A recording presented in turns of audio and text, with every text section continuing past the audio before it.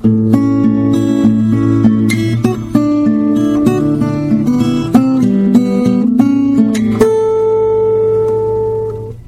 to the 132nd installment of Ear to the Ground, the Land Stewardship Project's audio podcast on family farming, sustainable agriculture, local food systems, and local democracy.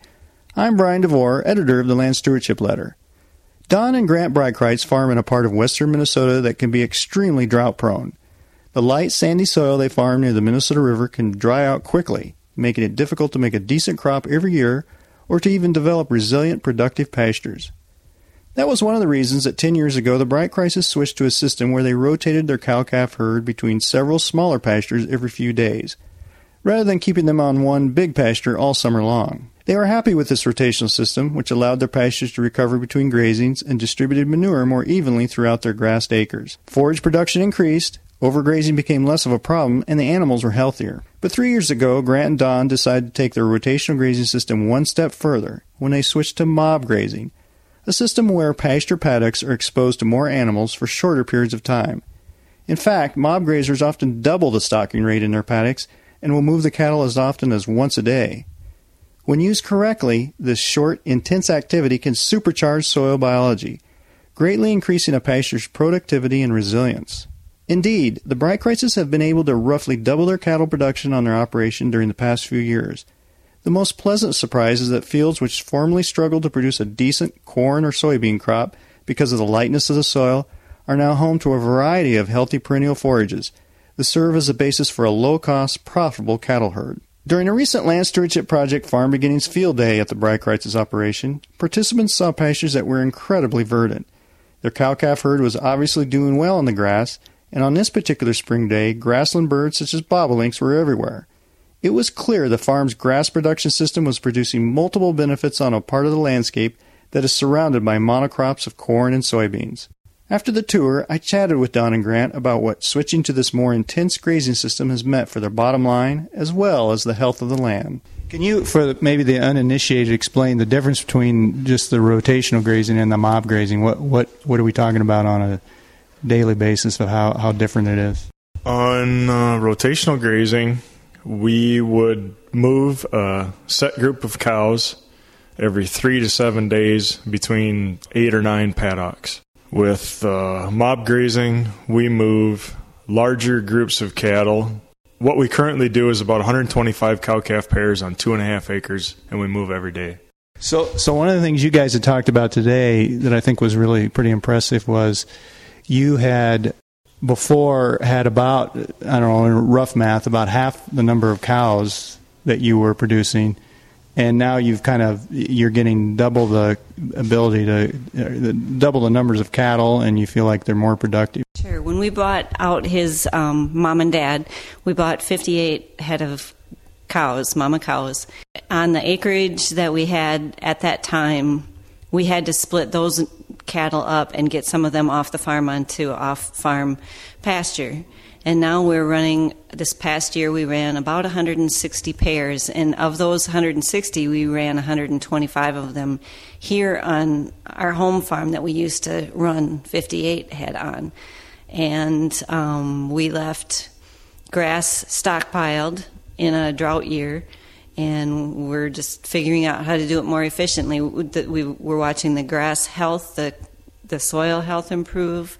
We're able to graze crops, cover crops, and residue on the fields in the wintertime. The cows aren't in the yard in the wintertime. The herd health is much better. Just overall, it's a better atmosphere for the cattle to be in. And it sounds like I know you don't have it perfected yet, but it sounds like financially it's a much better situation that you feel like you're getting that, keeping more dollars in your pocket anyway. Absolutely. And then, some people think that that's too much work to move the cows every day.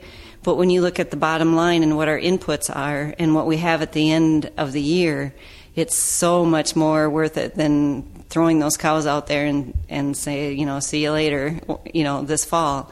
We know what we're looking at. We're seeing those cows every day. We're interacting with them. They're used to us being with them, so that if we do have to work with them, they aren't crazy. They're calm. We can go out there. We're safe. If we have problems, we know it right away, and we can bring the medicine to them if we have to, or we can bring them up in the yard and deal with them up here. So there is a big benefit into looking at those cattle every day. We know if there's problems instantly. We're watching. That's one of the things that we've been taught, is to watch what's going on with those cows on a daily basis. Well, and one of the paddocks we looked at, I think, was impressive in that you guys had talked about how when it was in crops, you would maybe make a good crop, I don't know, I think you said 3 out of every 10 years, something like that. I mean, it sounds like that has become a real productive part of the farm, even though it's not the best soil. Yeah, it's very sandy, drought-prone type of soil, and we're getting, I guess we haven't figured out the forage production we're getting on the cows, but we're grazing it 3 times a year now instead of getting a failed crop 7 out of 10 years. I mean, every year, even last year in a drought, we grazed it 3 times with the management style we're using now. I guess when you look at it, like Dawn said, the idea of moving cattle every day is a time investment, but when you look at the cost of production on a pound of calf, with the increased forage on the acreage, you're getting paid quite well for your time out there. And the benefit of, hopefully, the future benefits to the soil and our production, the way it looks to us, is just going up and up and up. So, yeah, we had looked at another paddock we looked at. You guys had Howard Mechnig, the grazing specialist, had kind of gotten down there and right away found 5 species. You know, and it's a pretty diverse system. It's not a monoculture, and it's. I think that's a lot of people are now saying that diversity is what's helping keep some of these pastures more drought tolerant. And you said you hadn't even planted any of those. No, what Howard found today, we haven't planted anything on there. In fact, we sprayed to kill not those species, but it would have been a side effect of the sprays we were using to kill the thistles. And we've got clovers and alfalfas and native prairie grasses all growing out there in the same pasture. It's slowly but surely getting drought proofed. What are your plans for the future? You strike me as people who kind of push it as much as you can, to put it. I mean that in a nice way. Yeah, I guess we're trying to get farther and farther away from buying inputs from town, trying to get the cattle to convert to cover crops into usable nutrients for the cash grain crops we're still growing and producing and feeding or selling.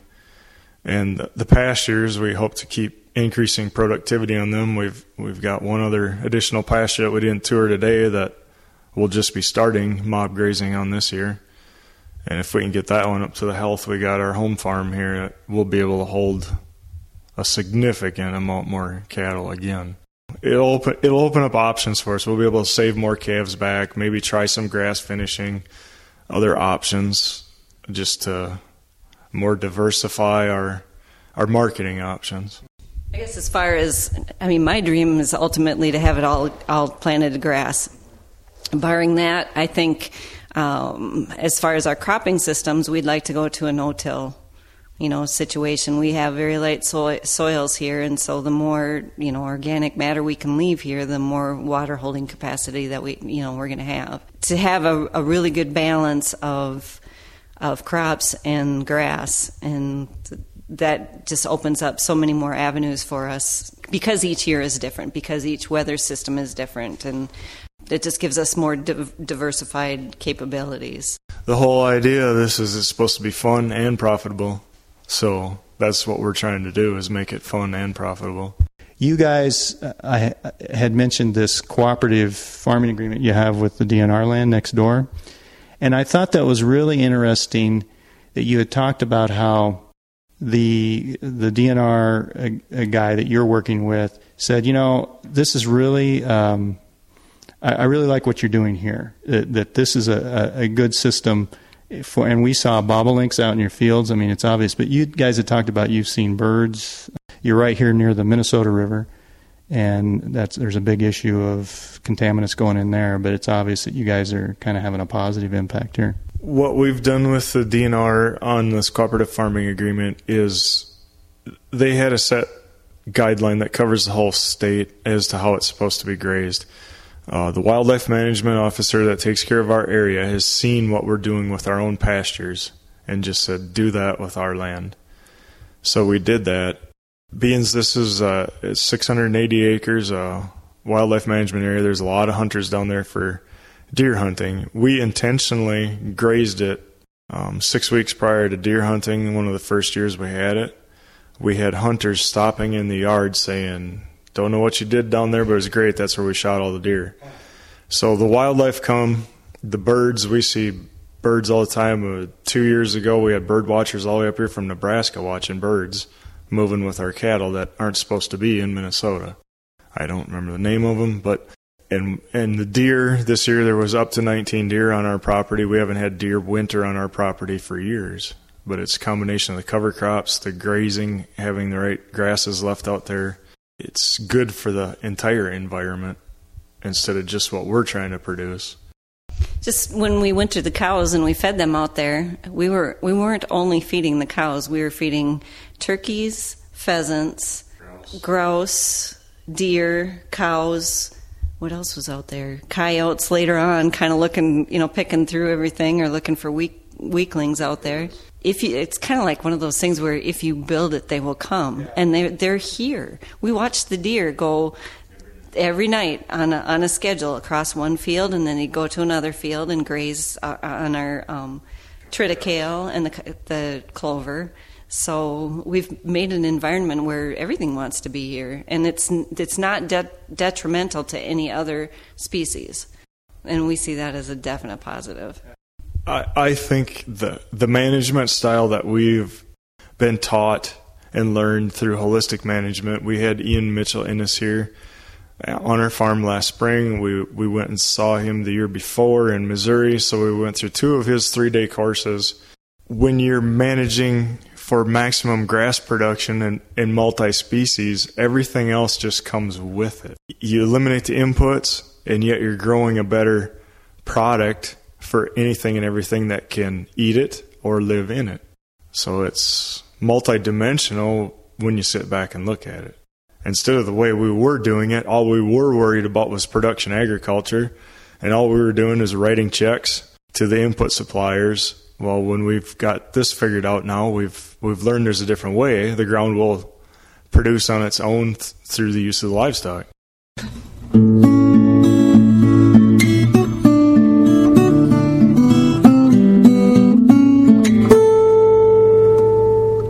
For more information on farming systems that are profitable as well as good for soil health, see www.landstewardshipproject.org and click on the Soil Health, Profits, and Resiliency page.